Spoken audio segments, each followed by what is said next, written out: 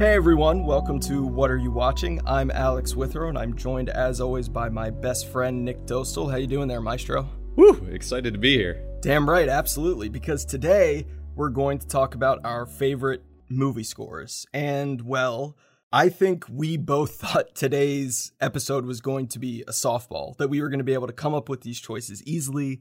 But this episode, along with our next episode about our favorite movie songs and soundtracks, these were the hardest ones to research yet, and the most time-consuming. Yeah, this was a lot deeper than I thought it was going to be. We have such a connection to music and such a connection to movies, so it seemed like it would be a natural, like you said, softball kind of throw up in the air, like, oh, we got this. Then as I was finding, I was like, this is a lot more personal and emotional and sincere than I thought it was going to be, and which is awesome.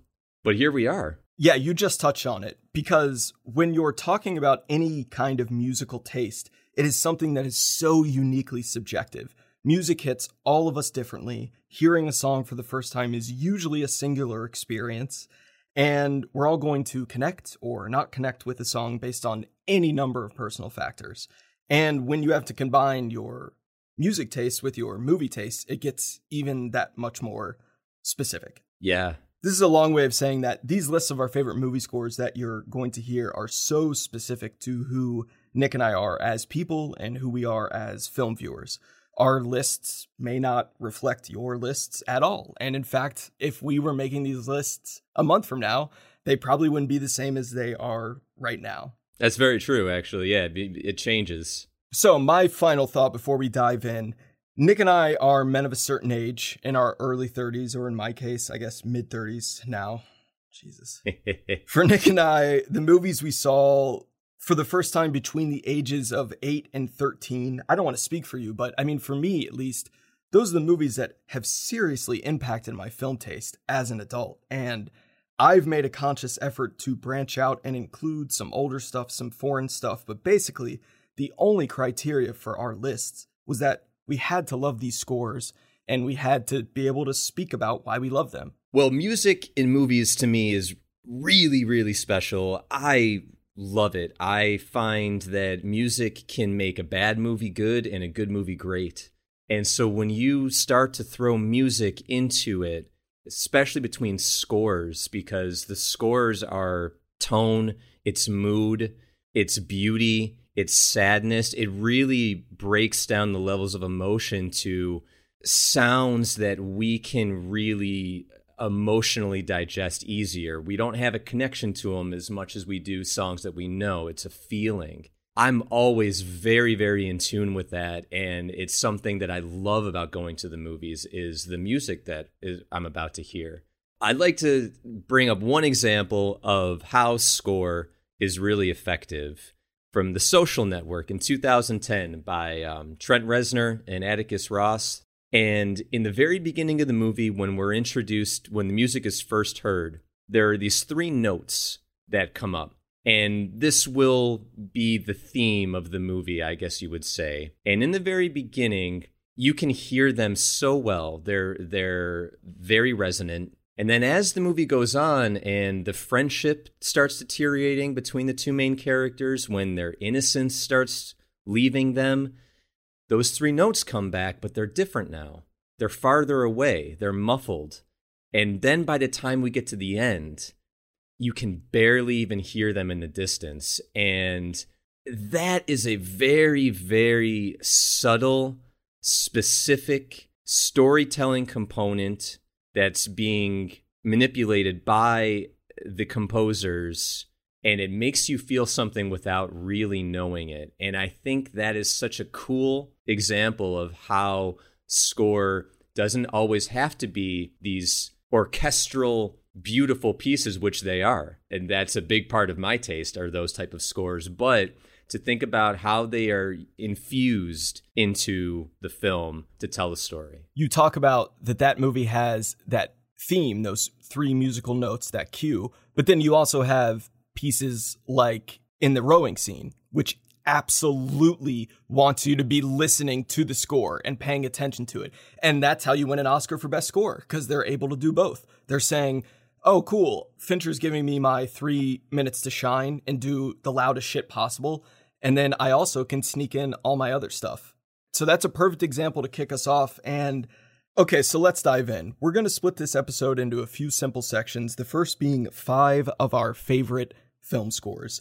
These are not ranked, and we aren't necessarily saying these are our 5 favorites ever, but they are complete musical scores that we love on their own and as they play with the movie. So I'll go first because this probably isn't going to be a surprise.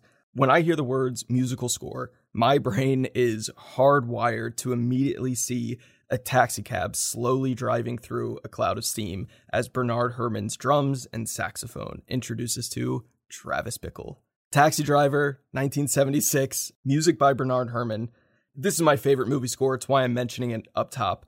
It's been a constant pulse in my head since the first time I heard it. Fun little fact, Herrmann rather famously did not want to do the score for this movie because he thought the material was too gritty. But Scorsese wore him down, and Herrmann ultimately delivered one of his most iconic scores. And the tragic irony is that this was his final complete score. He died before the movie was even released, and he's one of our most famous composers. Citizen Kane, Vertigo, Psycho, all of which I love, but Taxi Driver's the top for me. And Taxi Driver, outside of having that music, there's so much mood. Oh, yeah. You can feel it. Something's wrong. Something's ugly. It's not... So much danger in it. Yeah, danger. That's the word, danger. So this is my favorite score of all time, from start to finish. Star Trek II, The Wrath of Khan by James Horner. Man, this score is so awesome. It's big. It's orchestral. How do you walk into this franchise and try to make something that is resonant to the past, but also something that's completely appropriate for the story of the movie? And there's a theme to Khan, who I think is one of the best movie villains ever. I think this Khan theme is one of the best villain scores that you could ever listen to. Love this score. So I know that you love James Horner so much. So when you told me, you know, this is going to be at the top of my list, I have not seen Wrath of Khan. I'm not a Trekkie. It's, you know, nothing against it. So I hadn't seen this and I went, all right. Yeah, even if you don't go in for Star Trek movies, like, this score is beautiful. You can put this thing on. I mean, it just plays. It's great. It's a great choice. And that's a good thing, too. Like, I think with all of these scores that we're talking about, these are ones that you could put on from start to finish. And each song offers something just like an album would. Speaking of which, I'm going to jump back 2 years from my first pick. And is there a sweeter, more seductive sound than Jerry Goldsmith's trumpet from Chinatown? I mean, when that thing just lays in over the credits, it is, it just purrs. We don't have too many old Hollywood movies on our lists, but this one blends those big orchestral sounds and those little subtle notes that we've been talking about together really, really well. Another fun fact, this was not the original score for Chinatown. Robert Evans, infamous producer Robert Evans, disliked Philip Lombardo's original music, and Goldsmith was brought on to record the entirety of the Chinatown score in 10 days. Wow. That is insane. And that's proof that when you're put under immense pressure, great things can happen as a result, but certainly not always. Chinatown, Jerry Goldsmith. It's got to be one of the coolest scores. Well, flowing right into Jerry Goldsmith, one of my favorite scores is Rudy from 1993. I love this movie. I love Rudy. This movie, I don't think people talk about it enough. I don't think people know about it enough. It's a Thanksgiving tradition. Wait a minute. I feel like everyone our age knows this movie, but you're talking about like younger generations don't know it? Damn, you might be right. Yeah, most people that I mention this movie to are like, oh, I don't know what that is. This is definitely like a Thanksgiving mainstay. Like, that's a shame. This one you gotta see Rudy. Come on, you gotta... Oh, the ultimate underdog story. And Sean Astin, man, I love that guy. I think he's great. And this score is just, it's beautiful because Rudy's a small guy. And that's the whole entire kind of point of the movie, is that he's too small to be playing football. It's an underdog story. And the music to it is courageous. It's hopeful. It's trying. Yeah, can't say enough good things about this movie and the score. And from beginning to end, the score is beautiful. That final game track is one of the great sports movie scores. It just doesn't leave your head. In the past, I've gotten that thing in my head and not known where it was from. And then I just like caught Rudy on TNT and heard it, went, thank God. It's great. My brain can rest. I'm going to switch gears to something a little more haunting. And there's a very slow build, a menacing rumble in the background. The sound enhances to a screaming Hans Zimmer organ right as a crocodile submerges itself into murky green water. What in the ever-loving hell is The Thin Red Line getting us into? When I think of war movie scores, I hear bombastic, familiar, patriotic horns, America fuck yeah. Terrence Malick's The Thin Red Line is different in every respect. The film, frankly better than any war film I've seen, captures the true hell of war and shows what war does to people while they're actually living it. And Zimmer's music, this is my favorite Zimmer score, really helps sell that. The choral, Atoll, and Journey to the Line are standout tracks. Great music. Great music, great composer, probably today's most iconic. And it's funny that you're talking about that's your favorite Zimmer score, because I will switch to my favorite Zimmer score. And I'm sure at this point, everyone's sick of me talking about this movie, but I'm just going to give it another shout. Inception. There's no movie's music that I think affects me harder and more impactful than Inception. It's so big, it's gotten made fun of. It's become a thing where it's almost a parody. This is the most influential score since it has been made. In terms of how much it has been parodied, mimicked, stolen from, hugely influential on contemporary cinema. It really is. But when you see that in theaters and those drums hit, if that does not blow your fucking socks off, man, I don't know what to say. Because that is what it should do. That's what it does to me. And I'll also say about this, and we'll move on, Time is one of the most beautiful pieces of music I've ever heard. That song will always, always get me. It's great. For my next pick, rockers scoring movies can be a great thing. You talked about it up front. Trent Reznor and Atticus Ross won an Oscar for scoring The Social Network in 2010. That's amazing. Bringing a rocker in can give a whole new vibe to a movie simply because that musician may not be as precious with some of the traditions of scoring a movie as a veteran composer would. One, if not the best example I can think of this, is Johnny Greenwood's score from There Will Be Blood. I know my picks are fairly obvious, but I can't help it. This is a majestic and soothing and troubling package of songs that I can listen to anytime, and it suits the movie perfectly. I don't know how or why PTA got the idea to have Radiohead's guitarist score the film. Greenwood had never scored a scripted movie before, but their marriage has been bliss because Greenwood is synonymous with PTA's films now, scoring There Will Be Blood, The Master, Inherent Vice, Phantom Thread. Phantom Thread was really close to making the cut here, by the way. Greenwood also did the score for You Were Never Really Here, which we both love. He's one of the great composers in movies right now. I would see any movie that he was going to do the music to, without knowing anything else about it.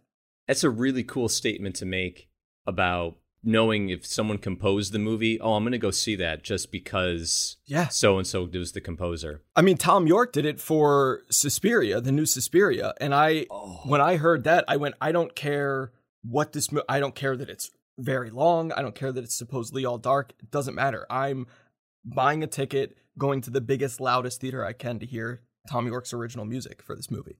And that it works so well in that movie too. It's so good. It was great. I want to tell you one thing about the There Will Be Blood pick. There's so many visuals, but when someone says to me in any type of conversation they bring up There Will Be Blood, I have an image that comes in my mind before any of the other iconic images of that movie, and it has nothing to do with the movie. It has to do with the sound, the score. It's in the beginning when he's coming out from the his like gold mine, silver mine, Yep.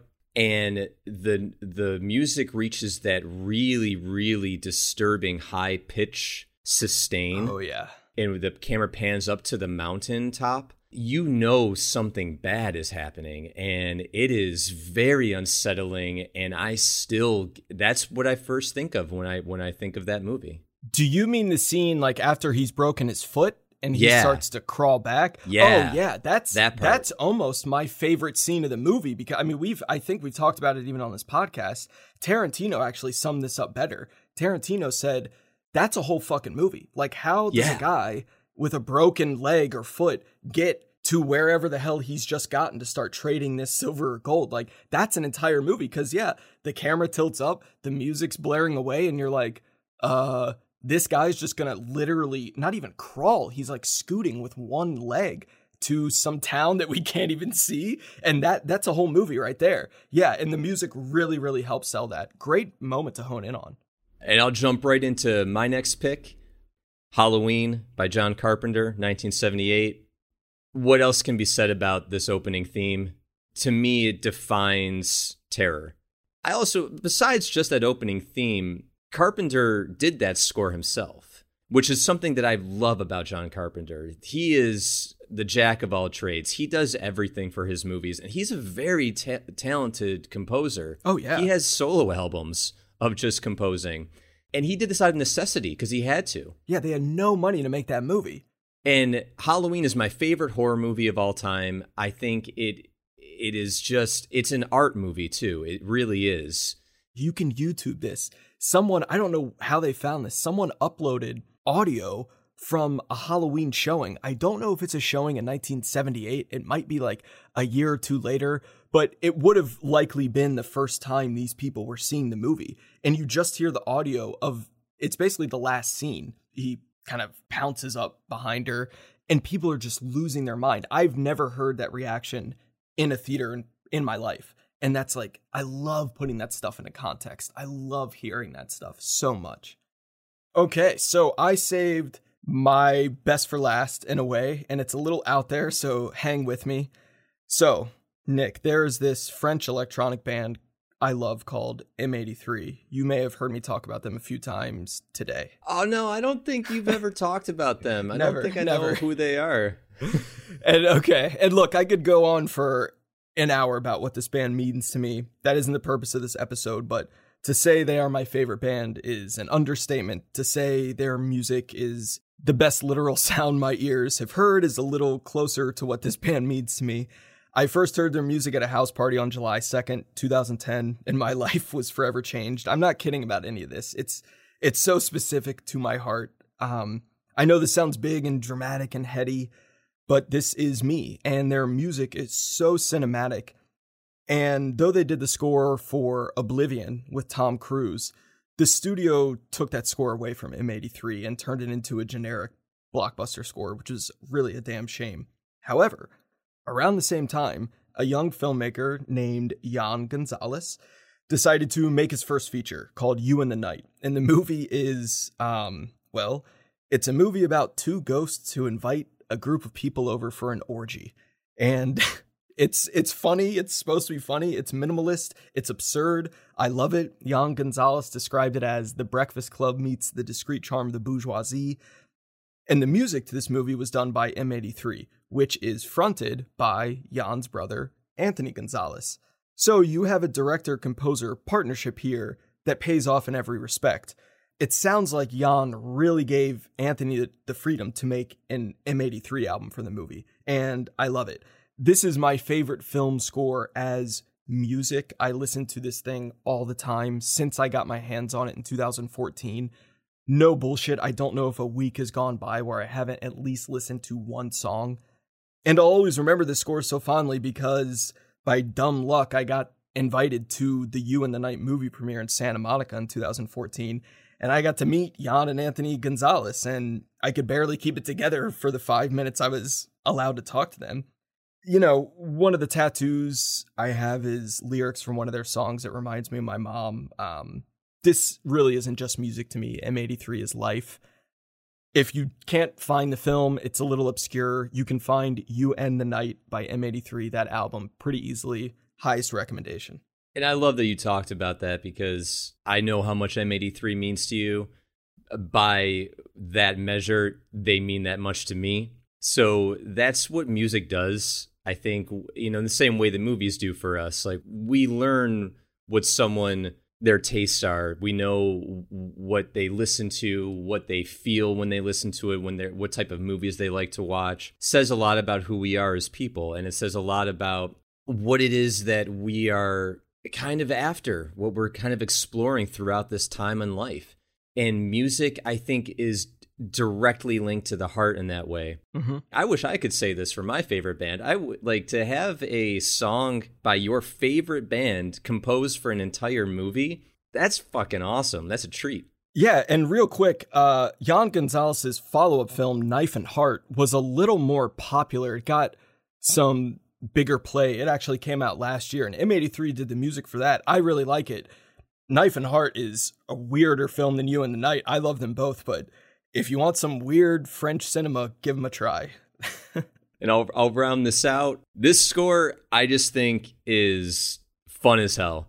This is The Man from U.N.C.L.E. by Daniel Pemberton, Guy Ritchie movie. This is probably, I'm a huge vinyl collector. I love vinyl. This is probably my most played score. I have a lot of different movie score albums. This is probably the number one on the list. Oh, cool. I can put this thing on and right to it. I can, clean anything. Like, when this thing's on, it's fun. It's got that Guy Ritchie, Snatch type feel, but it also has jazz elements. It's very European. I just think this album is an absolute blast. And if I had one recommendation from this list that I would tell anyone to listen to, it would be this one. Yeah, it's a lot of fun. It's another good Spotify album. I actually had not seen Man from U.N.C.L.E. I watched it because you picked it, but before I put it on, I just put on the score and I'm like, let me see if any of this grabs me and then maybe I'll have a better connection to the movie. And it did. I mean, Escape from East Berlin is a really, really fun track. I hear some Ocean's 11 influence, which are scores I love and were really close to making my list, but it's just a lot of fun. Not all these have to be, menacing or doom. It's just, it's a good one. And I could envision you of all people putting on the Man from U.N.C.L.E. score and going about your day in your apartment. That's exactly. And just having a hell of a time. So those were a few of our favorite full scores, but now we're going to narrow it down a little bit and go through some of our favorite pure cinema moments with score. Now, pure cinema is kind of like love in that everyone has a different definition for it, but to me, pure cinema is a moment in a film. It can be a scene, it can be an act, it can be 10 seconds, whatever, when every aspect of the movie that is being presented to us beautifully comes together for however long. And music helps a lot with moments like this. Essentially, I think a pure cinema moment is a movie scene that gives you chills, if for no other reason than that scene is just so goddamn well made. Just to jump right in, the clearest example and probably the most popular example of this that I can offer is the docking scene from Interstellar, where Hans Zimmer's organs are blaring away, drowning out the dialogue. And man, I mean, when those ships matched and started spinning at the same time, I'm getting chills right now just thinking about it. I've talked about this before on this podcast, but that moment, I just started crying in the theater, not because it was sad or inspiring. It was just a perfect pure cinema moment. And again, that's probably the clearest pure cinema moment I can offer. Come on, Tars. Oh, you're so right. And honestly, we've got a few examples here, but when I think about a score being utilized in a movie, I really don't know if it gets better than that. That scene, it's all the music, and I am on the edge of my seat, and it's such a great scene and a great piece of music. That being said, I'm going to start off with a banger. Rocky II, 1979, Bill Conti. Hell yeah. When Adrian just whispers into Rocky's ear, just do this one thing for me, and she's like, win. That bell goes off. What are we waiting for? Nikki, what are we waiting for? Take us. And we cut to the famous montage. I mean, every Rocky movie has them, and it grows too, like from the first one to like, the seventh? It's such a great scene. It's very, very motivational. I'm a guy who works out, and so I don't know. There is something badass about just watching a dude just fucking pump out reps. Body fucking glistening in the sweat. He's doing ridiculous movements, shoulder pressing. Creed! I mean, fuck yeah. Of the Rocky montages, that's the best one. Rocky 2 is actually my favorite Rocky. It's my favorite end fight, how they both fall at the same time. The Gonna Fly Now running scene is my favorite. I don't know if you ever noticed this. I did not notice this until this viewing this morning. But right as he's running around the fountain, there's a little kid running next to him with a fucking broken arm, like in a sling. It's like slinged up, and he's in the front of the line, like running right with Rocky. It's hilarious. And that was the first clip of yours that I put on, and I was like, fucking pumped now, man. I'm ready to start the day. Like, let's get it going. Yeah. That's what it does. It's amazing. It's pure cinema. Pure cinema. I had to include an Ennio Morricone somewhere here. And my favorite Morricone cue is the reveal of Frank in Once Upon a Time in the West. After a group of hidden thugs gun down an innocent family, the thugs slowly start emerging from the sagebrush, and the camera carefully turns to reveal that their ruthless leader is played by one of cinema's most prominent good guys, Henry Fonda. And this is a really, really intentional movie moment. Fonda and Sergio Leone knew exactly what they were doing with this casting.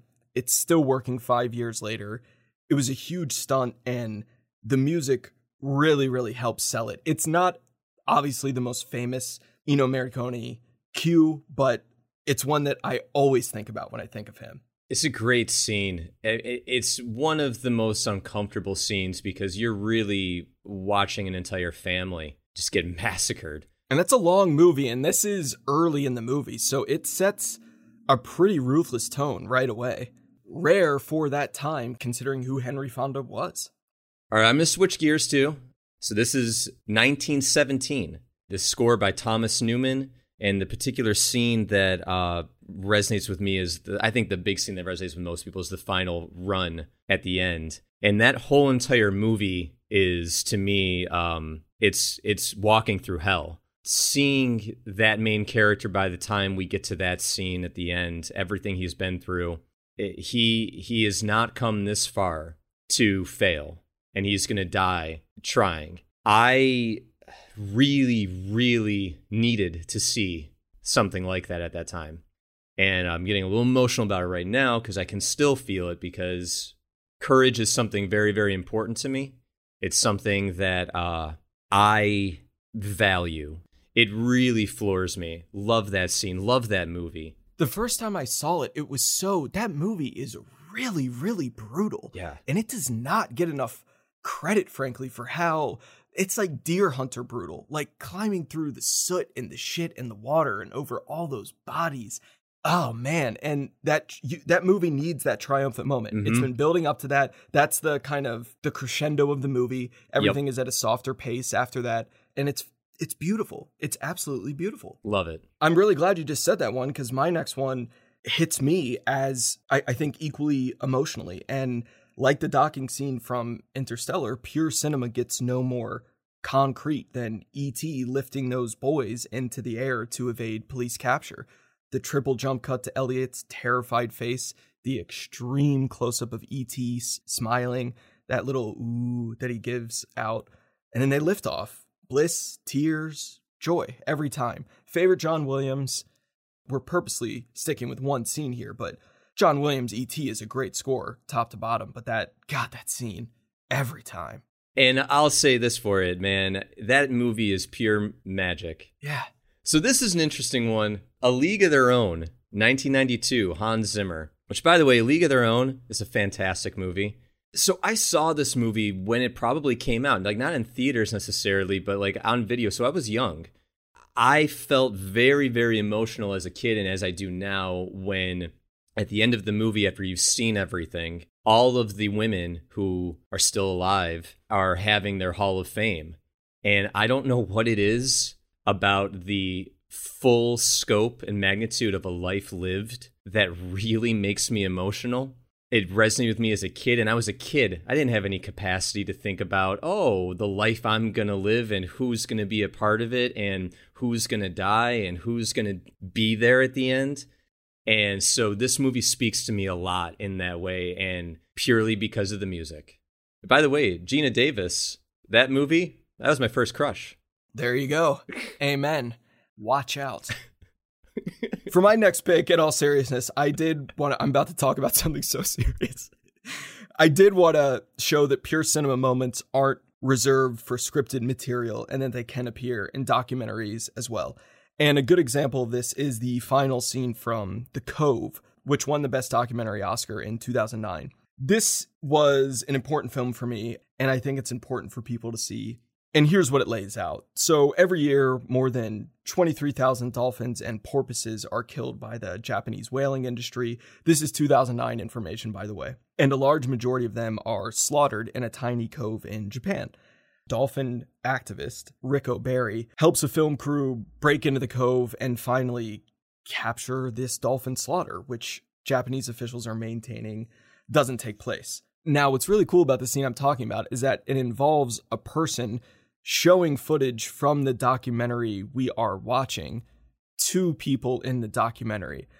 The Last Dance, the new Michael Jordan documentary, did this a lot. The filmmakers hand Jordan an iPad and show him a clip from the documentary and then ask him to comment on it. It's a cool little meta documentary thing. Anyway, I don't want to reveal what happens in the cove, but it's a really empowering moment, and a lot of this is due to Jay Ralph's incredible string arrangement during this scene.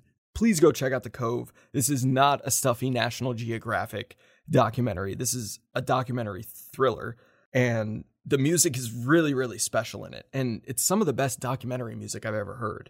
It is. You recommended me this, and I watched it, and when you get to that scene, the music, it took me. Like, I got goosebumps. Yeah. And I felt the importance, the urgency. Speaking of great examples of score, it's the end of The Last of the Mohicans from 1992 by Trevor Jones and Randy Edelman. The song's called Promontory. You're talking about a complete summation of the story of a movie done with little to no dialogue, mostly just sounds. It's all music. It takes you through everything. And if there is not one more badass moment than Daniel Day-Lewis picking up two of those rifles and just shooting these guys at the same time as he's running, that's movie magic right there. And we just went through his entire filmography a few episodes ago. Yeah. And I watched that movie once, regular version, and then once with the Michael Mann commentary. And then this morning, I'm sitting here putting on that scene, and I just get completely absorbed in it again. And I'm like, fuck yeah, Daniel Day, go get him, go get him. I'm like, I just watched this twice, like 3 weeks ago. And I mean, he knew how to do that. He learned how to fill those guns while running, and just the intensity of his face. But everyone's playing that sequence well. It's a great stretch. It's an impeccable Michael Mann sequence. My final pick for this category, again, I'm saving my favorite for last. And just like Inception for you, I think people might start to get a little tired of me talking about this, but that's okay. Pure cinema, specifically designed to my music taste, is no more prevalent than the montage in Steve McQueen's Shame. Harry Escott's slow build score, the sudden non-linear editing, which echoes the montage that opens the film, the recklessness of Michael Fassbender's character, the pain of Carey Mulligan's voicemail. And look, I know sex can be a weird topic to talk about and to hear about, and this isn't an easy film for most people, but the way this sequence ends, I haven't seen a more powerful movie moment since. And let me choose my words carefully here because I don't want to generalize, but I believe the intention of this portion of the montage, which, if people haven't seen it, has Fassbender engaged in a fairly graphic threesome with two prostitutes, is to show that in a non-addict's brain, what is happening right now should be an act of joy, pleasure. Fassbender's character is an addict, and a desperate one at that, and he is deriving zero pleasure from this. Heroin addicts need a hit of junk, but it doesn't mean that they want one. There's a huge difference there. That's something that separates a lot of people who need something because they're convinced that they have to have it and who want something because they think it'll just be fun. And to me, I think this scene captures all of that with really honest emotional destruction. I do not think a single frame of Shame is sexy or erotic. In fact, I think it's the best movie ever made about the brutalities of addiction. And Escott's music really helps capture that, because during the final portion of that scene, his music is the only thing you hear. You don't hear any of the sounds within the movie. Really, really important scene to me and my filmmaking.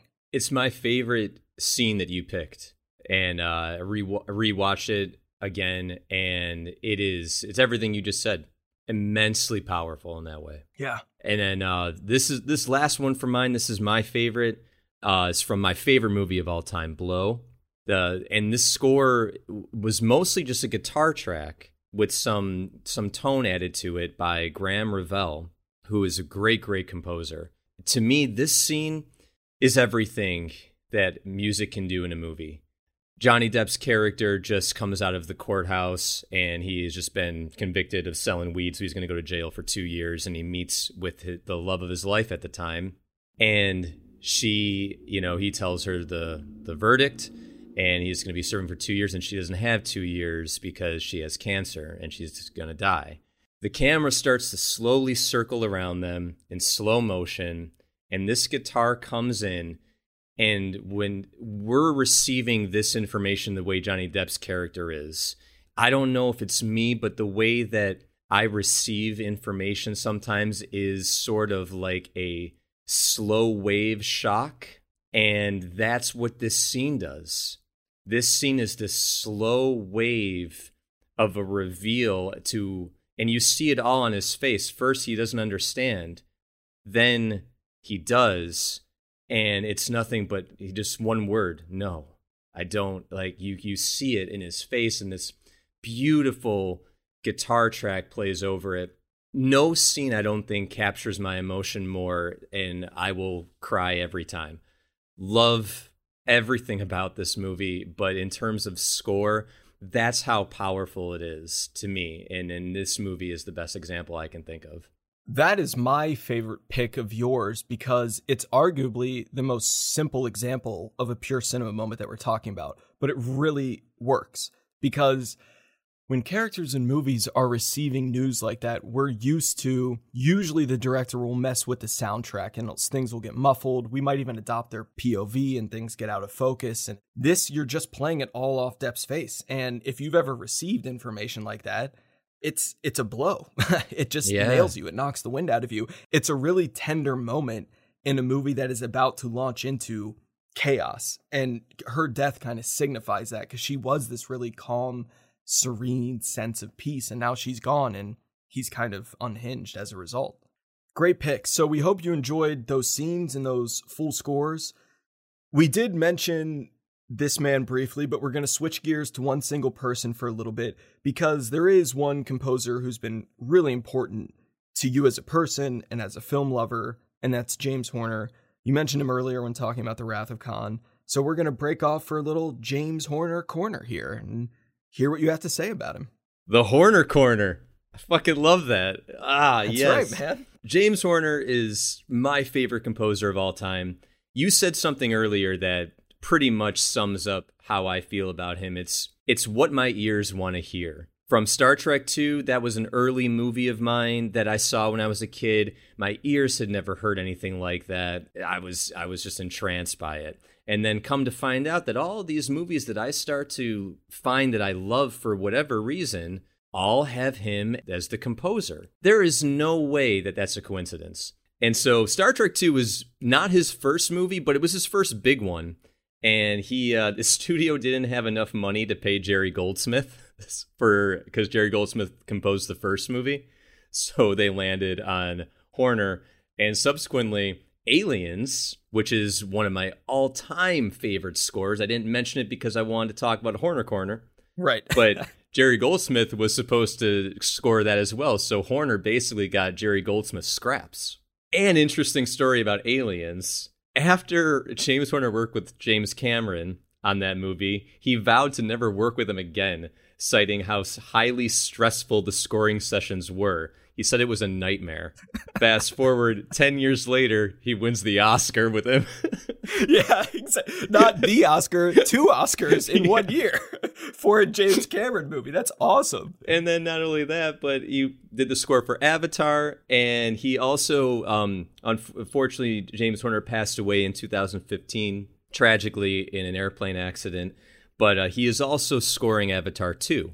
So it'll be interesting to see how the rest of that score plays out, and that will be, you know, his last contribution to film.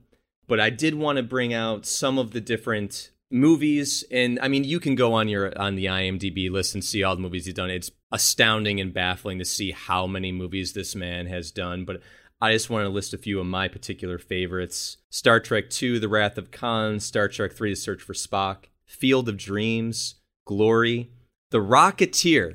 Everyone, after you're done listening to this podcast, if you do one thing in your life, go see The Rocketeer. All these goddamn movies, Marvel movies that come out, superhero movies, The Rocketeer does it better than any of them, and that score kicks ass. Rocketeer rocks. Rocketeer rocks. Sneakers. Braveheart, Casper, Apollo 13, Jumanji, Titanic. I don't give a shit. Titanic is an amazing score from top to bottom, one of the biggest musical influences of my life. I don't care what people say about it. It's a beautiful piece of music. Mask of Zorro. Keep going, go. Perfect Storm, Enemy at the Gates, The Missing, Troy. It's yours. Take it. Alex is one of Alex's personal favorites, The New World, The Amazing Spider-Man. One that I love because I love the story behind it, Southpaw, because he did that score for free because he loved the movie so much. The Horner Corner. Boom. Jesus. That's the most animated you've ever been. Wait, what? Why didn't they didn't have Antoine Fuqua couldn't give him a couple bucks for Southpaw? They didn't have the budget? No, I'm sure he did, but he wanted to do it for free because that's the kind of man James Horner was. James Horner, great man. And we're not, please don't mistake, we're not being flippant. Like, we love this guy, and it is awful how that he is not here anymore, because this guy has had a huge contribution to film. And I want to dedicate my portion of James Horner Corner to my favorite Horner score, which you mentioned, The New World. And now, of course, I can't just leave it at that, because this is a Terrence Malick movie, and therefore it has Terrence Malick stories. One such story relevant to this episode is that Horner delivered a beautiful, poetic, transcendent score to Malick, and Malick ultimately used very little of it. Horner is credited as the composer of the movie. Some of his musical cues can be heard, but Malick opted for a classical score, including relying really heavily on Wagner. This is a bittersweet pick because this is one of my favorite movie scores ever, and so little of it is used in the movie. And of this whole ordeal, Horner said, "This was the most disappointing experience I've ever had with a man, and I've never felt so let down by a filmmaker in my life." And that sucks, because this is one hell of a full James Horner album. Like we said, he did die tragically in a plane accident in 2015. He's missed. He was nominated for 10 Oscars, and he won 2, as we said, in the same year for Best Song and Best Score for Titanic. He's missed. I'm glad to hear that we will be able to hear him in Avatar 2. I did not know that, so that's nice. Yeah. I wanted to touch on something, because The New World is the best example for this that I have. Just really quick, movie scores don't just have to be movie scores. We can do other things with them aside only listening to them while they're playing during a movie. You mentioned this about Man from U.N.C.L.E.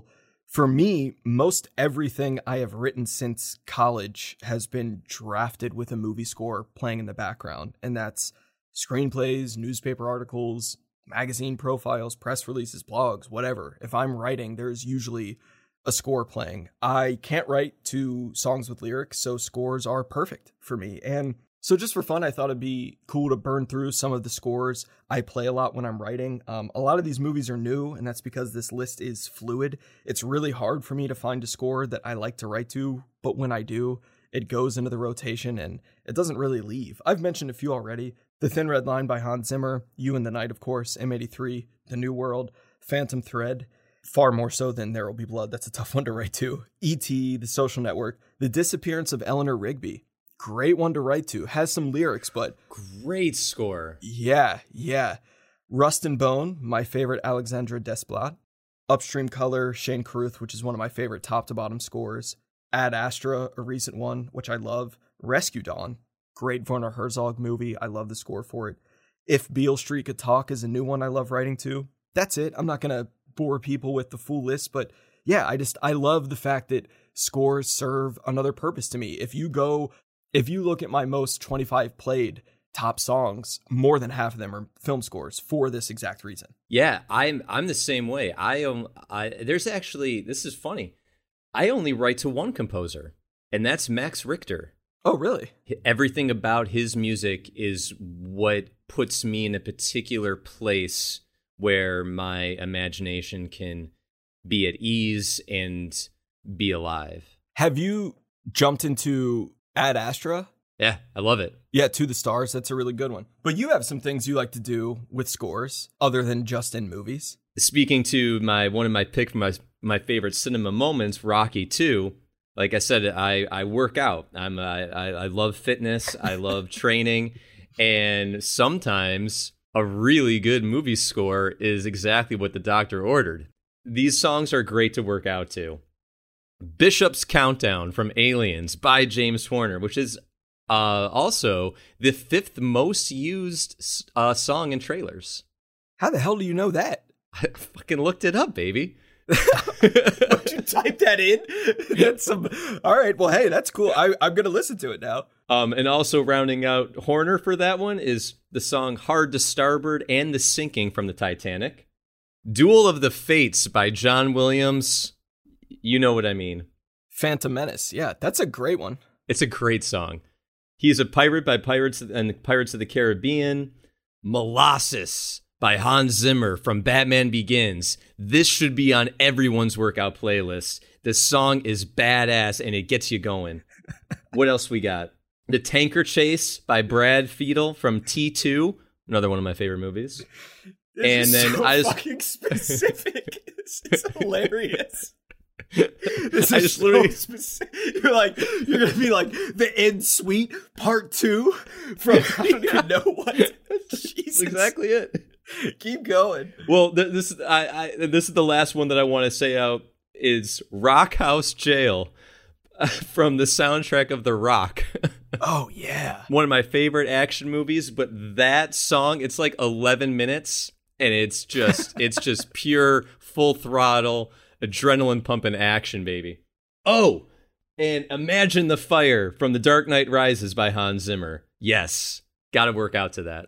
If the writers listening need some inspiration to write to, they have it. And if the meatheads want to juice out and listen to some of your tunes, they have it. I love to work out too. I'm not calling you a meathead. Okay, on to Oscars. It's What Are You Watching? So we got to talk about the Oscars. We'll make this quick. I just wanted to highlight some fun Best Score Oscar facts and trivia. Alfred Newman has the most Best Score Oscars, winning 9 times and nominated 41 times. Good God. John Williams has been nominated 47 times, though I'm sure that will change. I'm sure he'll be nominated more. His 5 wins, I forgot the first one, so I thought it'd be fun to throw him out. Fiddler on the Roof was his first. Jaws, Star Wars, E.T., and then Schindler's List, so he hasn't won since 93. 8 composers have won Best Score twice in a row. The most recent being Gustavo Santaolalla for Brokeback Mountain and Babel. Those are 2 great wins. Oh, Brokeback Mountain's great score. Yeah. Most nominations without an award. This is going to hurt your feelings. So right now, it is tied at 14 between Alex North and Thomas Newman. This is what you're not going to like. North died in 1991, and Newman is still cranking out great scores. So I'm sad to say Newman is probably going to take this throne sooner rather than later. If I gave him one win, it would be for American Beauty in 99, which I think is a really important score for that film. But he's been nominated for WALL-E, Skyfall, 1917, as you mentioned, plenty of others. He's great. Poor guy. And then finally, I have just 4 examples of some really cool, like, oh, I'm so glad they won that. Burt Bacharach won this award for Butch Cassidy in 1969. I love that. Awesome. Giorgio Moroder won for Midnight Express. So we put the click on the 24 track. Yes! Yeah. Trent Reznor and Atticus Ross, as we've talked about, Social Network. And Ennio Morricone, thank God, finally won for The Hateful Eight. He recently passed away. Rest in peace.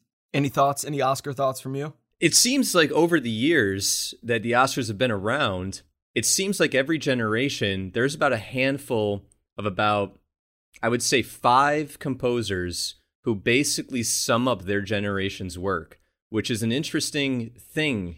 And like obviously, like we talked a little bit about Hans Zimmer, is definitely one of the powerhouses of today. Thomas Newman, Alexander Desplat.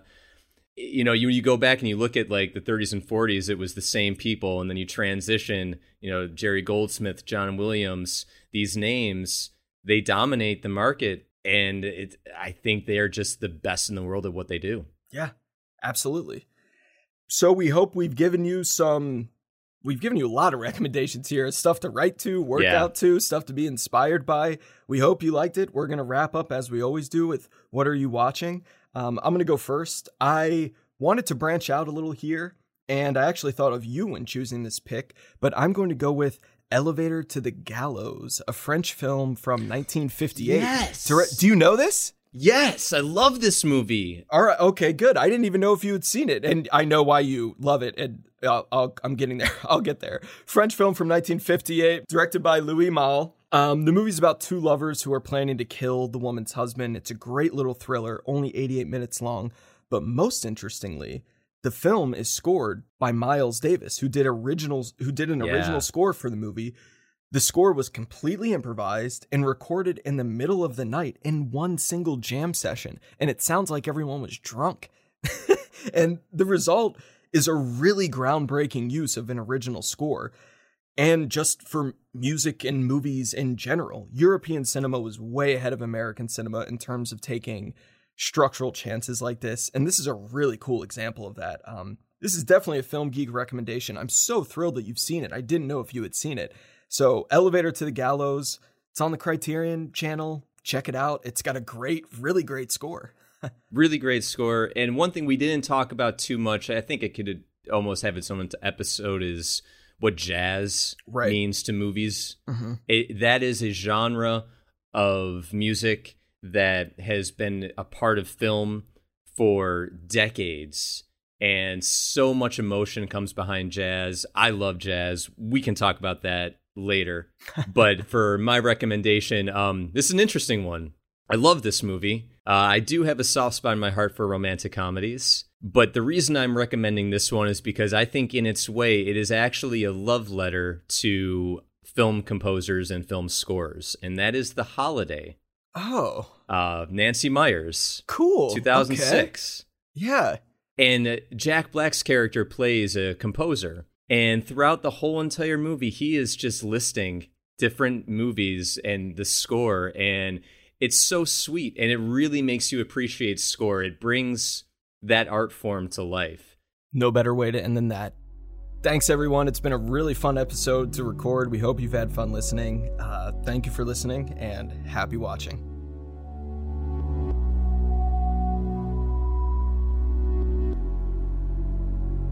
Hey everyone, thanks again for listening. You can check out my flicks and my movie blog at alexwithrow.com.